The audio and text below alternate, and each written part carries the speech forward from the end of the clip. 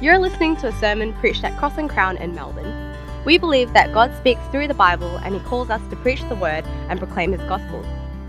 We pray that as you listen, you will be strengthened to know, love and live for Jesus.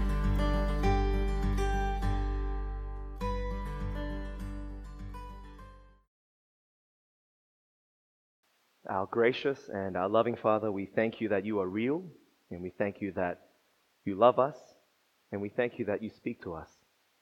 Lord, we thank you that we don't have to grope around in the darkness trying to figure out how to live this life because we have your word, the Bible. Father, we pray that as we look at this portion of your word today, we ask that what we know not, you would teach us. What we have not, you would give us. And what we are not, that you would make us. And we ask this in Jesus' name. Amen. Friends, I want you to think about two things: the Bible and the world. We read the Bible, we love the Bible, it's God's word to us, yet we find ourselves living in this world, in Melbourne, Sydney, in the West, whatever you like it. But the Bible and the world are opposed in their view of life and eternity. The Bible that we read, that we believe in, that we love, the Bible speaks of eternity. It speaks of a life to come after this one. The world, on the other hand, that you and I find ourselves in, the world tells us that this life is all there is. 70 years, 80 if you're lucky, maybe 90. Friends, one of the ways that we can see the difference that the Bible and the world portrays life and eternity and vision for us is in popular media. You go and watch pretty much any movie in the cinemas today, and you can see the vision that they're casting for humanity is just simply not attainable for 99.9% of the world. Let me give you an example. In these movies, you normally got a handsome man who hasn't shaven for a few days. He's got a great body, got a six-pack. All of a sudden, he'll meet some beautiful woman. He'll fall in love with her. They're out to save the world from some kind of evil together. They barely know each other, but then they're in bed together. The next morning, mysteriously, he drives off into the distance in an awesome sports car, gets in a car chase. He fights some baddies. He shoots about 60 people. He beats the bad guy boss to a pulp, and he wins, and that's the dream. That's the dream. That's the world. That's the vision of our lives. Friends, but that is simply just not the world of reality. It's not real. You see, let's say there is a guy who's got this great personality. Let's say he does have a great smashing body. Let's say he does happen to meet a very attractive woman and fall in love with her. These movies, the world that we live in, it doesn't show us the fact that this couple will have problems. You never see the couple fighting. You never see the guy leaving the toilet seat up. You never see them arguing about food or paying the bills or how to use the toothpaste, all these things. You never see the girl getting pregnant when she didn't want to. We don't see sexually transmitted diseases. We don't look about divorce and adultery and things like that. We never see the guy actually having to work and earn money to put the fuel in his sports car. Friend, the world portrays to us a lifestyle that is just unreal. In these movies, there's no cancer. In these movies, there's no marital disappointments and failures. In these movies, there's no demotion. There's no VCE disappointments. Friends, it's just not the world that we live in.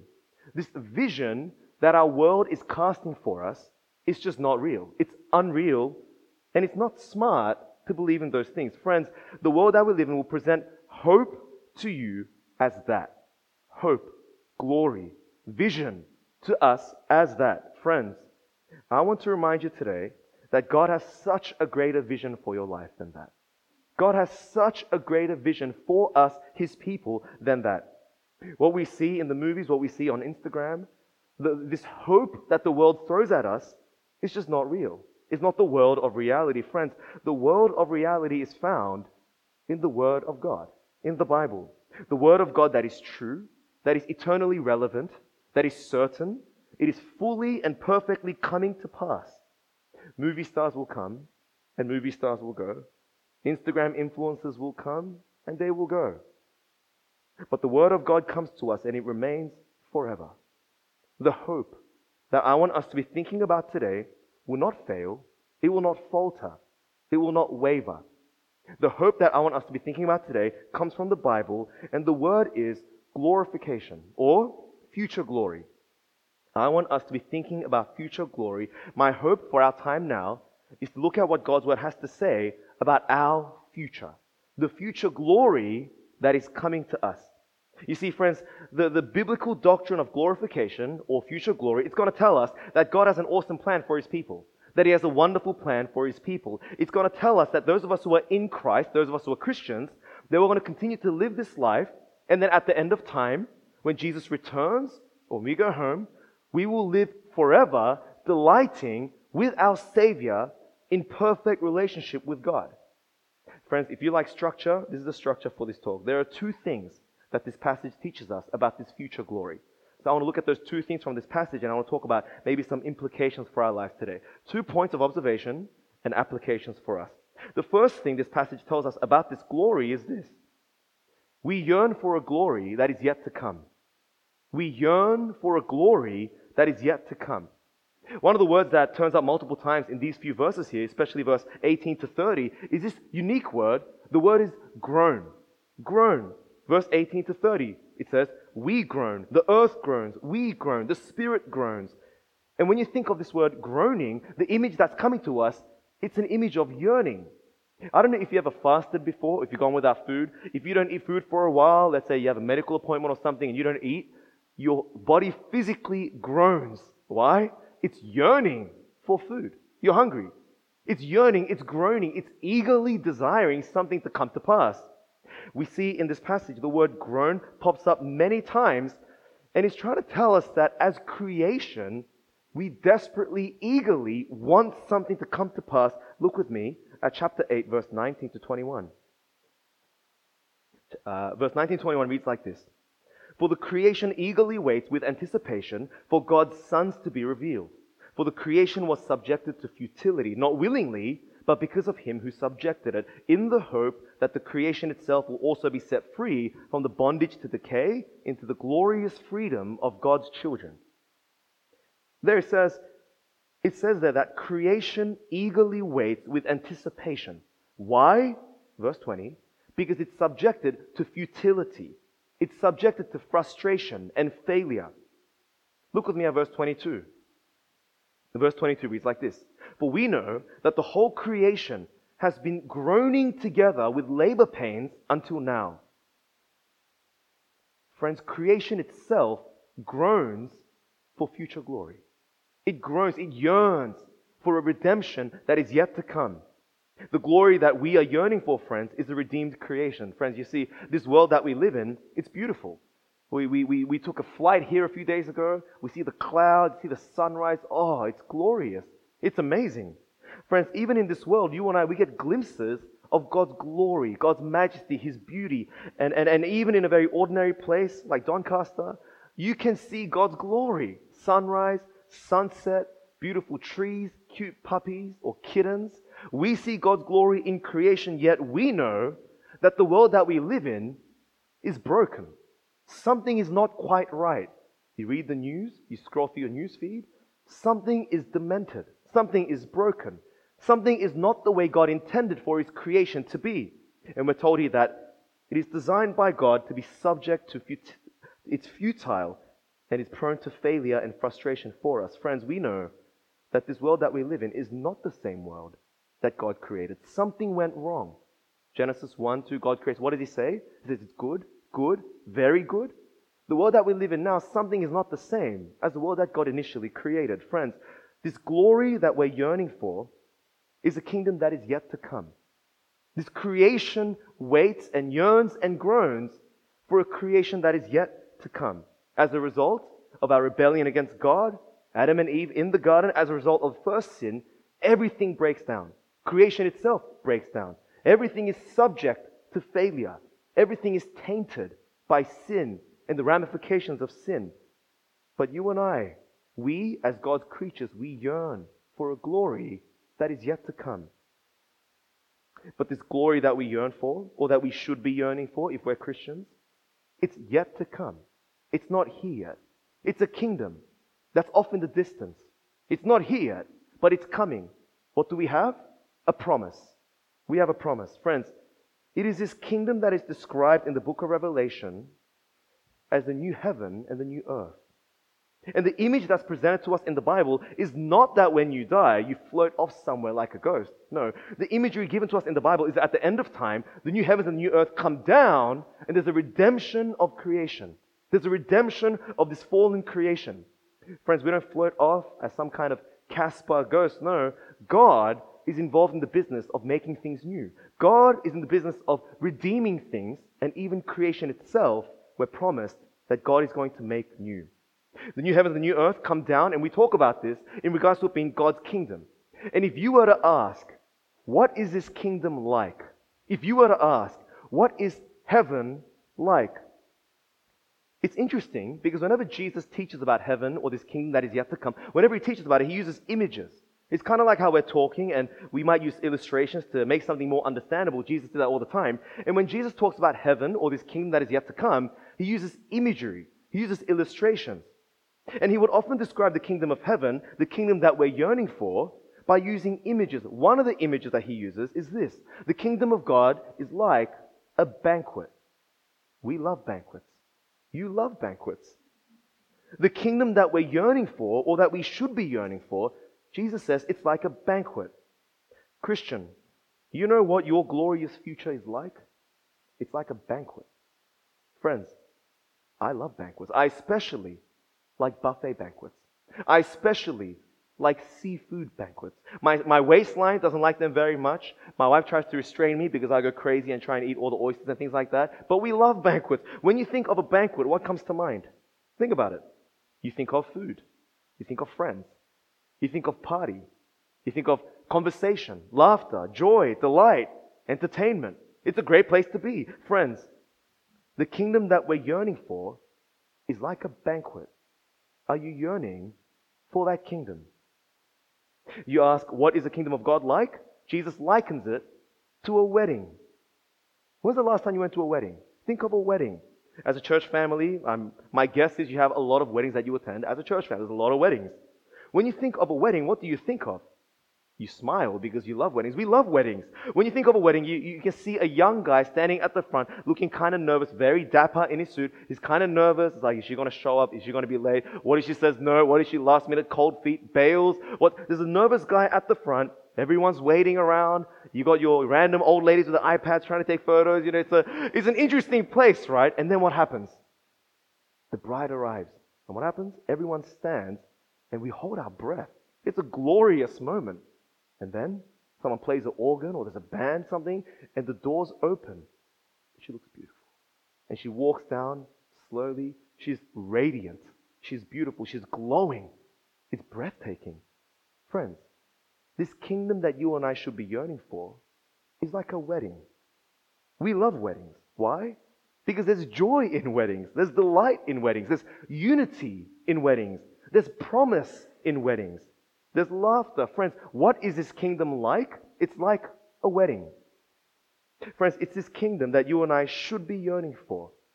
It's a kingdom that is not yet come. What's the kingdom of God like, friends? This kingdom that is coming for us, it's like a city with no gates. Here's the thing, you don't need gates in a city unless you're trying to keep the bad guys out. And the truth of the Bible is, in this coming city, there is no evil. There are no bad guys. There are no threats. There are no tears. That is the kingdom that is coming to us. Friends, the reality is, in the future kingdom of God, which is to come, there will be no evil. There will be no injustice. There will be no racism. There will be no violence. Because in this place, the spear will be shattered and God will rule in love and equity. What's it like? It's like a garden, Jesus says. It's like a garden. It's mentioned as a paradise. Beautiful, restful, peaceful, lush. What's this kingdom like? It's like a place where the streets are made of gold. Think about that. Friends, all these things, but you know what the best thing about this kingdom is? You know what the best thing about this glory that we're yearning for is? The best thing is, God will be there. God Himself will be there. Jesus, the captain of our salvation, He will be there. The one who has died for you and me, He will be there. We get to hang out with Jesus. That's the best thing about this coming kingdom that you and I should be yearning for. Friends, in Revelation 22, John says this. He says, in this place, There will be no longer any curse. The throne of God and of the Lamb will be in the city, and his servants will worship him. They will see his face, and his name will be on their foreheads. You know, friends, I yearn for that day when I have great relationship with God. I yearn for that day where spiritual dryness isn't a thing. I yearn for a day when my friendship with God is made perfect. No distractions, no temptations, no looking to the left or right, where I am delighting in him and he in me. Every now and then, at home, I'll read the Bible, I'll sing a song to God on my guitar, I'll listen to some hymns, I'll reflect on who Jesus is and what he's done for me, and sometimes I feel a real deep sense of God's active and glorious presence in my life. But if I'm honest with you, most of the time, I struggle to pray. Man, it's work reading the Bible. Most of the time, I'm trying to fight the sin in my life, and it's a struggle to read the Bible. It's a struggle to hear God's voice in his word. Why? Because I'm a sinner, and because I'm still living in this tainted world marred by sin. I should be yearning for this coming kingdom where I will see my God face to face, and my relationship with him will be perfect. Don't you look forward to that? Don't you yearn for that?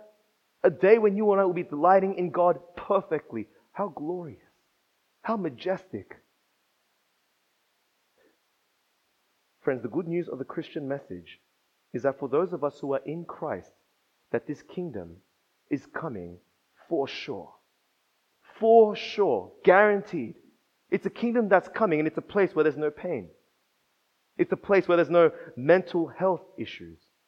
It's a place where there's no cancer, no more crime, no more virus. It's a place where there's no marital unfaithfulness. It's a place where there's no demotion at work. Friends, it's a kingdom that we yearn for. But here's the problem. We have this glorious kingdom that we can look forward to, which is so glorious that it can only be described by way of analogy. It's so glorious, and yet what we often do is we watch the TV, we scroll through our news feed, we read the news, we talk to our friends, and in our minds we think, 70 years. We live for 70 years. We plan for 70 years. We give all that we have and all that we are to set ourselves up for 70, maybe 80 years. That's it? Is that it? If that's it, if we live this life and there's nothing beyond it, then Paul says that we should be pitied. That Christians should be pitied. That we should be the laughingstock of all people. If all we have, friends, is 70, 80 years, then to be honest, go home, hug a tree, eat, drink, and be merry. Why? For tomorrow we die. Friends, but the reality is, that's not the truth. The truth is, there is eternity awaiting. The truth is, there is this kingdom coming, for sure. The truth is, we are yearning for this kingdom that is coming, for sure, a kingdom that will never fade. Our problem is we look too low. We're like the man John Stott, the English preacher, speaks of. John Stott tells a story of a man, and he's walking along one day on the streets of England. And he's walking along, and he accidentally kicks something on the ground. And he looks down, and he notices there's a 5-pound note stuck to his shoe. And according to John Stott, as a result of that event, this man got so excited about finding some money that for the rest of his life, he failed to look up. And wherever he'd go, he'd always walk with his head in the ground. And John Stott says this: think of what this man lost. He couldn't see the radiance of the sunlight. He couldn't see the shine of the stars. He couldn't see the smile on the faces of his friends or the blossoms of springtime, for his eyes were in the gutter. And then John Stott concludes, there are way too many Christians like this man. We have important duties here on earth, but we must never allow them to preoccupy us in such a way that we forget who we are and where we're going. Did you catch that? He says there are way too many Christians like this man. We have important duties on earth. Yes, we have. But we must never allow them to preoccupy us in such a way that we forget who we are or where we're going. Friends, maybe some of you have come to church today and you've forgotten where you're going. Maybe some of you come to church today and you're living your best life now. And maybe you've bought into the vision that our world is casting for you, to live the dream of this world. Friends, if that's you, I want to urge you today, lift your eyes, lift your gaze, lift your eyes to the God who made you, to the God who saves you, to the God who promises you this glorious kingdom that is yet to come. Why has He created you? What's the chief end of your existence? It's to glorify God and to enjoy Him forever. That God, Friends, lift your eyes today to the reality of this kingdom that is yet to come. Friends, I'm convinced as Christians, one of the best things we can do by way of spiritual disciplines is to take time out at least once a week and to just shut up and think about this glorious, eternal kingdom that is coming. Sometimes I get sad, not just with ministry, but with my own sin. Life is hard. Sometimes what I need to do in that situation is to just shut my mouth and think about this glorious kingdom that is yet to come. And when I do that, it strengthens my vision for my life. It reminds me, man, there's not just 70, 80 years. I'm 32. I don't have that much time left. Some of you are older, sorry. But I realize there's a glorious kingdom that is yet to come. Friends, we should be yearning for this kingdom. And as we yearn for this kingdom, it empowers us to live more meaningful and more effective lives. Friends, I wonder if the things that we are giving ourselves to in this life right now, whatever your hobbies and passions might be, I wonder if we want to look back in 1 billion years' time and have any regrets. Friends, live for eternity. Don't live for 70 years. Friends, firstly, we yearn for a glory that is yet to come. But secondly, we yearn for a redeemed body, for a redeemed physical body. Look with me at chapter 8, verse 23. Verse 23 reads this: "Not only that, but we ourselves who have the Spirit as the first fruits, we also groan within ourselves, eagerly waiting for adoption, the redemption of our bodies." Friends, here's the good news. God is going to redeem your bodies. Physical bodies. If you've got the belief that when you die, your body just stays 6 feet under in the ground and your spirit or your soul kind of just floats off into freedom, you've misunderstood the Bible. That's not what the Bible teaches. You see, friends, your body will go into a grave, but there is coming a day when Christ, at the great resurrection, will raise your body. The Bible says the perishable will put on the imperishable. The mortal will put on immortality. And friends, this is great news, because you and I, we yearn for a body that doesn't break down. When I was younger, I was a lot more athletic than I am now. Earlier, when I was in high school, I reckon I could run 100 meters, maybe in 12 seconds. Now, it takes me 12 minutes. We got problems. I was just telling my guys, when I play basketball, once a week, it takes me 7 days for my knees and ankles to get better. We eat something, and if you're on the wrong side of 30, you need new clothes, straight to Uniqlo, right? Friends, we yearn for a body that needs to be glorified. Friends, we yearn for a body that doesn't break down. But on a more serious note, if you've experienced cancer in your family, maybe your parents, if you've experienced someone with real dark mental health problems, and it can look so bleak, and it can look so hopeless, that should remind us to look forward to the kingdom where those things will be no more. This kingdom that is coming for sure to us who are in Christ.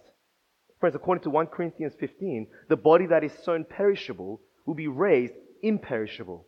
Friends, we have a yearning for a body that does not perish or break down. Friends, the truth is, for those of us who have a saving faith in Jesus, we look forward to this 100% secured future. Our bodies will not perish. At the great resurrection, God will glorify us by raising us physically from the grave and giving us bodies that are incorruptible, glorified bodies. Friends, what have we seen in Romans 8? Firstly, we've seen that we yearn. We should yearn.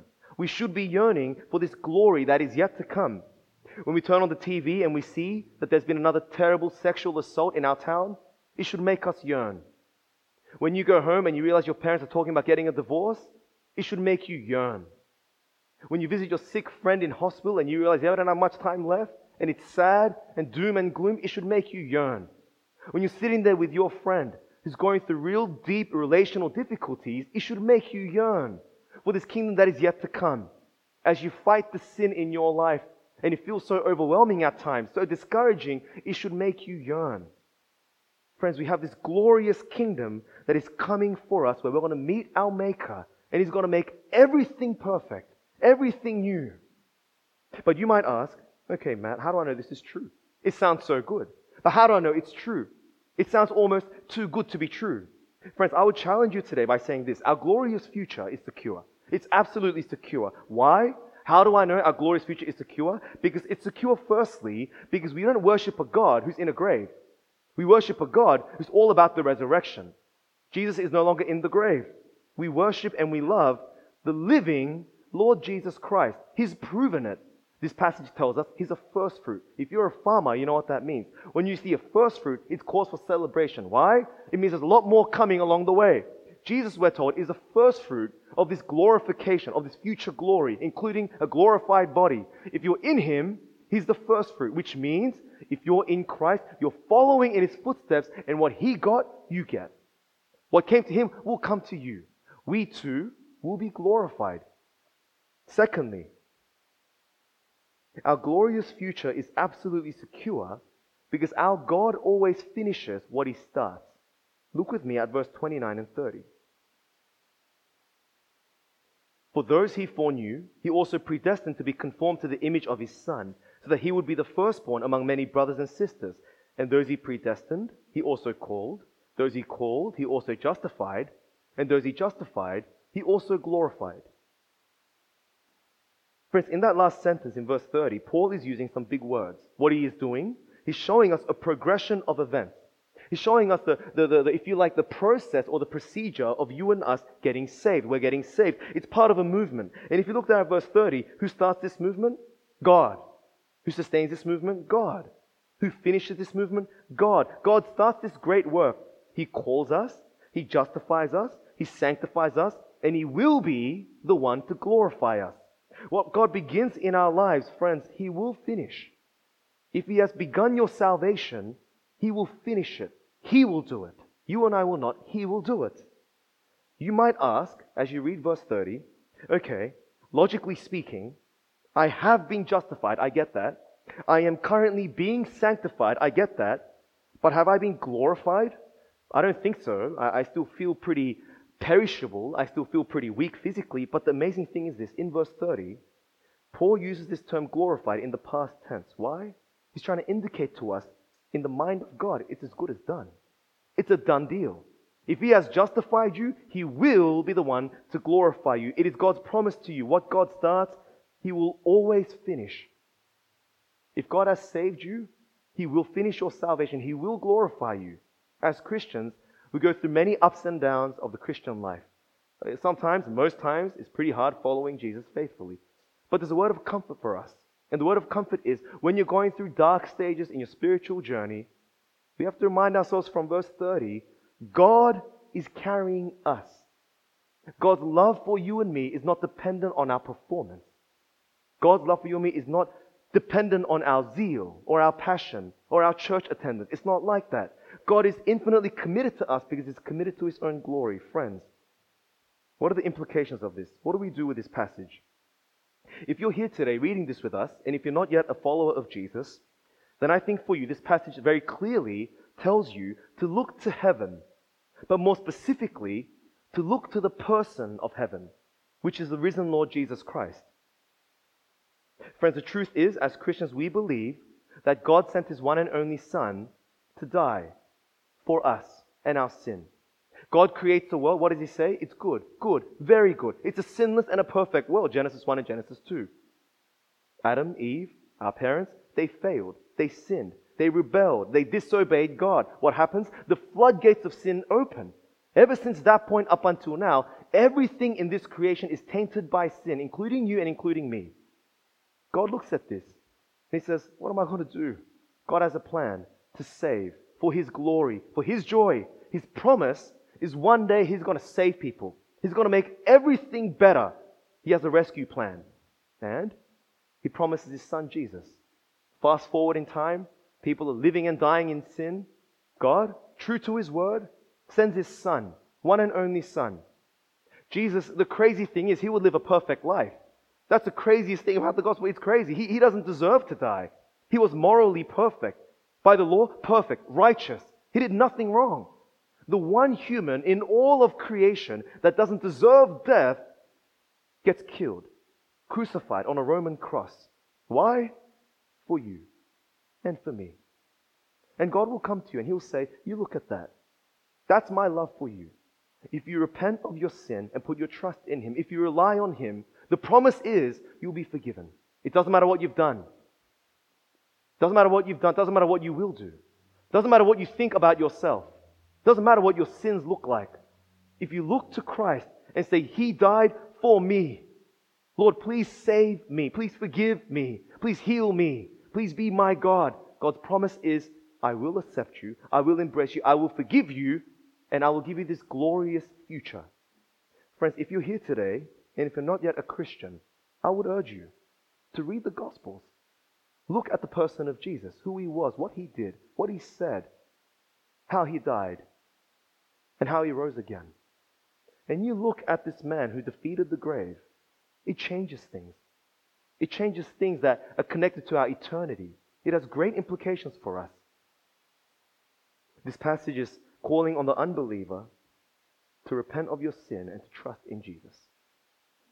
If you're here today and you are a Christian, I think this passage has a lot of implications for us, but I just want to name a few. Firstly, we look at this passage in Romans 8, and I think it teaches us that as Christians, in the face of death, we don't mourn death as other people mourn.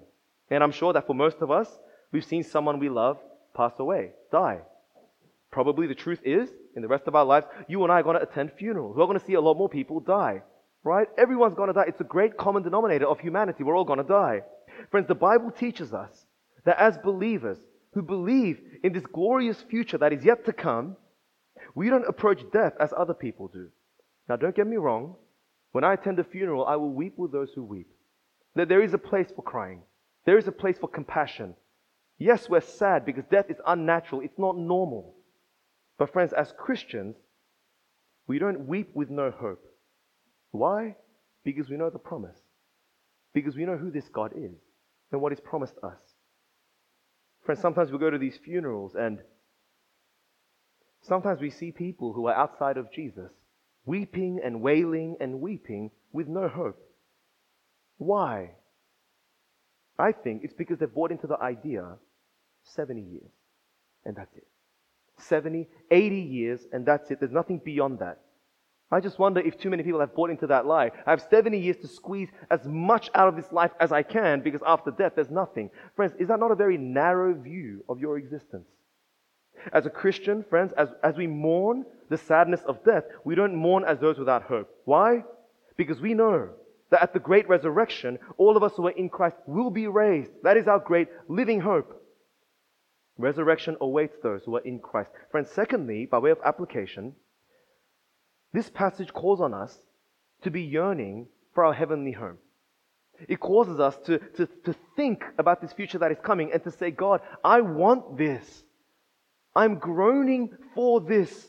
Heaven, a place that's like a never-ending banquet. A place that's like a wedding feast. A place like a city with no gates, where the streets are made of gold. A place like a garden, unending joy, unending celebration, where we see Jesus face to face. And I think, friends, the great application for our lives is, as we go through difficulties in life, and we will, as Christians, I think we need to regularly and often look to the future and look at what God has promised us, and to remind ourselves, we don't belong here. Is life hard? Good. It's because you don't belong here. You're not home yet. When we get home, it's going to be sweet. It's going to be awesome. No sin, no pain. Until we get there, Christians, we have work to do. We have a mission. We need to live for God's glory here. Preach the gospel to all nations. We need to grow in godliness. We need to disciple the nations. There's a lot we have to do, but until we get there, life's going to be filled with lots of difficulties. And as they come, friends, this passage is reminding us to look to your glorious future, to yearn for that place. As a church family, one of the best ways you can contribute to this church is by reminding one another of this glorious kingdom that is yet to come. You might meet someone at a cafe. They're going through a difficult time in their life. Maybe you need to remind them, brother, we're not home yet. It's hard. We're going to cry together. We'll pray together. We'll serve God together. But we're not home yet. Until we get there, friends, let's work hard for God's glory. Thirdly, the idea that we have this glorification that's secure, I think it should lead us to live as citizens of a coming kingdom. This glorious, perfect kingdom that's coming for sure. Friends, let me ask you, don't you want your friends to be there? Don't you want your family to be there? Friends, I think a great application is invite them to the kingdom. Invite them to the banquet. Invite them to the wedding feast. Friends, there are many people in our lives that we love that don't yet love Jesus. They don't yet know how awesome He is and what He has done for them. Church, you and I, we are tasked by God with the gospel. There are people in Melbourne that need the gospel. You and I will take it to them. Friends, we invite them to this kingdom. Friends, implication, don't just live for 70, 80 years. Don't waste your life. Friends, let me tell you a story. There was a young boy who would come home every week from preschool, and every Friday afternoon he would come home and his dad would give him some money. Every Friday afternoon, a little boy comes home rushing to his dad. Dad would give him a little coin, usually a 5-cent coin. So it was like a thing that they did in their family. So each Friday, boy rushes home to preschool, goes to his dad, Daddy, where's my 5-cent coin? And the dad would give him a 5-cent coin. It was just a thing that they did. On one particular Friday afternoon, little boy comes home, goes to his dad, Dad, where's my 5 cents?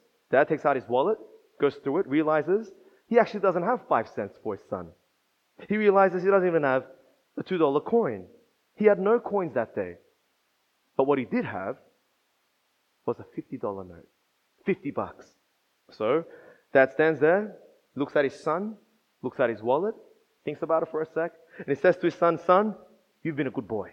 You've been a little champion. Today, Daddy's going to give you $50 and he gives to him $50, the little boy. The kid receives it, looks at this note, and says, What's this? What is this thing? I don't want this. Gives it back to Dad. I don't want this. Give me my 5-cent coin. And Dad's like, No, son. You wanted some money? You've been a good boy? Today, I'm going to give you $50. Here it is. Kid says, No, I want my 5 cents. Dad says, I want my 5 cents. Dad tries to reason with him. Son, you don't understand. You can buy all this candy. You can buy all this Lego. All these things. It's $50. I want my 5 cents. Friends, God offers you Himself. Don't settle for 5 cents. Friends, don't settle for temporary things in this world that will fail you and disappoint you. Friends, lift your eyes to this glorious God who made you, who saved you, and the promises He has for you. Live for His kingdom and His glory, and when you lose your life, you will find it. That's what He says. C.S. Lewis, the great Christian author, he says this about our lives. He says this, all the adventures we have ever had will, at the time of our death, be only the cover and the title page. Finally, we will begin chapter 1 in the great story which no one on earth has read. A story which goes on forever and ever, and a story in which every chapter is better than the one before. Friends, may we delight in this God. May we live for eternity. May we yearn for this coming kingdom. Let's pray.